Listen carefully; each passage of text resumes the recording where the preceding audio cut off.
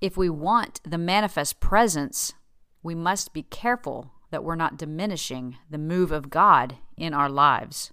And that is today's Morning Moxie.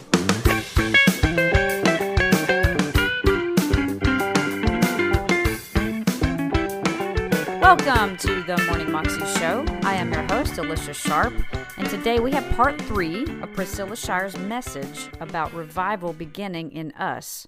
And today she's pointing out how Jesus went private among the people, and he wants to be public in our lives. And are we living a life that demonstrates the power of God in our lives? Are we living privately and holding everything in? Are we actually telling others about Jesus and living for Jesus and following Jesus with our whole heart? Here's Priscilla. Because the people of God have gotten so private and so quiet that we are Christians, we're just not public with our Christianity. That the Jesus that people are supposed to see in you, the Jesus that they're supposed to see in me, they are looking, but they just can't find him. He's present. He's just not public. This little portion of scripture bothered me so much because I wanted to figure out what is it that keeps Jesus from being revealed, that keeps the revival from happening. Why is it that Jesus would be present amongst the people, but that he wouldn't walk publicly among them? I was really bothered by this, especially since verse 55 says, and I'll just read it to you from John chapter 11. It says that the Passover of the Jews was at hand, and many went up to Jerusalem, that's into the city, out of the country where they lived. They went out of the country into the city for this religious festival called Passover. And they were seeking for Jesus. They were saying to each other as they stood in the temple, do you think Jesus is going to come this year? Listen.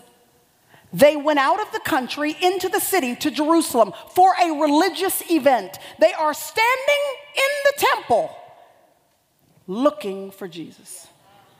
And he's nowhere to be found. They are in the place where if there's any place Jesus is going to be, it's going to be in the temple. And they are looking for him, and they cannot find him. What an indictment against the church of Jesus Christ. If when people come through these doors, if they come into this place, they can find programs and they can find our plans and they can find great teaching, they can find great singing, they can find lights and cameras and beautiful stages, they can find everything except the one who will actually change their lives. And there are people who are coming into our churches, y'all, and they're looking for Jesus. They might not even really know how to verbalize what they're after. They just know that there is a void in their lives that needs to be filled. They need something that can quench them at the core of them. And they come in looking, not for our plans and not for our programs. They are looking for the presence of God. The presence of God is what people are seeking. It's what we all need, and these people are looking for Jesus, but Jesus is no longer walking publicly among them. The presence of God, revival, is what people have always been after since the beginning of time.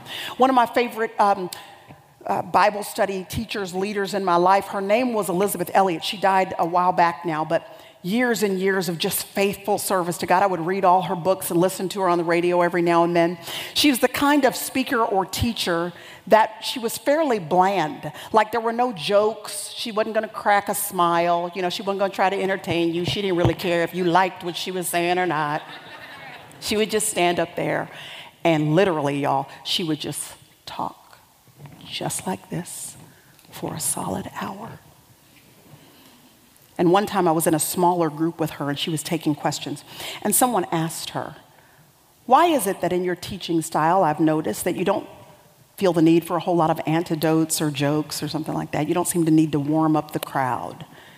And I remember Miss Elizabeth, she was probably in her late 70s by then. She looked back at the woman who asked the question with a little smile on her face. And she said, well, why would I do that? The people didn't come to see me. They came to see Jesus.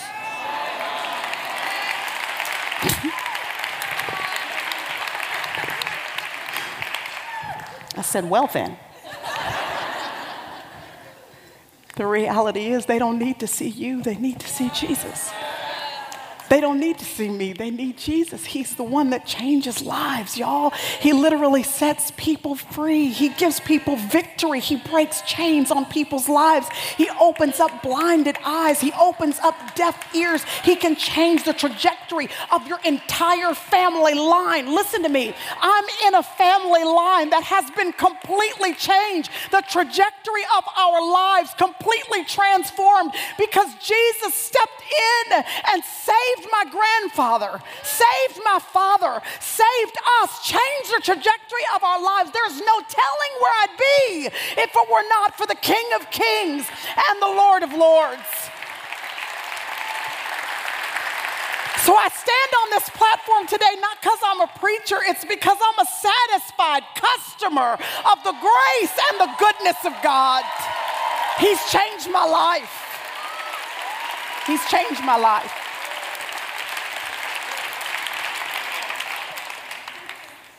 So the people were looking for Jesus and they couldn't find him. And I wanted to know, why wasn't he there? Why wasn't he there?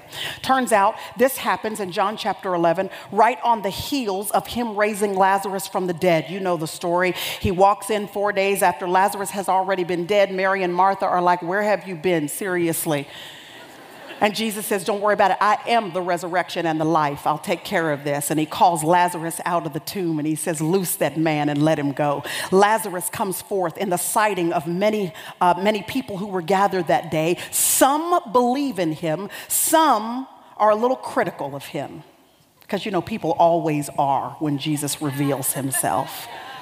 And so they go to the Pharisees and the Sadducees and they have a little word to say about what Jesus is doing out here performing miracles and stuff. And it says that the Sadducees and the Pharisees, they convene a council to scrutinize the work of Jesus. Theologian A.W. Tozer says that when Jesus moves, when God moves, when he does stuff that's outside of the box of our comfort zone, there is always one of two responses. The unbelieving person will squat down to their knees only to get a better look so that they can be critical of and scrutinize that which God has done. But the believing person might also drop to their knees, but they will do so only so that they can turn their attention upward with their hands raised and say, thank you. The Pharisees and the Sadducees, they drop to their knees to get a closer look, to scrutinize. And in their pride and in their arrogance, they say, Jesus is doing too much. We can't let him, as if they could control him. We can't let him go on this way because if we do, he will ruin our plans. And so they set out, it says in John 11:53, it says that they make a decision to kill him. They decide he needs to be silenced, he needs to be muted, he needs to be squelched. His moves need to be suffocated, asphyxiated so that they can get a handle on him and make them lessened and diminished. They want to do whatever it is they can to kill the work of God. And so they silence him any way they can. And it says that as a result of their decision, Jesus no longer walked publicly among them. So I want to ask you, is there any way, any part of your life where you know you are silencing, diminishing, minimizing, extinguishing the move of God in your own personal experience? I'm talking about where you've heard the voice of God. You know it's the conviction of the Holy Spirit saying, apologize to that person or give to that person or go there or don't go here, participate in that, don't participate in this. And you just keep silencing it, walking away from it, ignoring it, going the other direction from it, doing everything you can to minimize what you know is the work of God around you. When we decide and choose individually to kill his work, to smother his work in our life, the scripture says his response is to no longer walk publicly among you. He's present, he's just not public. He will never leave you nor forsake you. You can't be unsaved once you've already placed faith in Jesus Christ. You are eternally secure for heaven. You don't have to worry about that. But just because he's present doesn't mean he's public.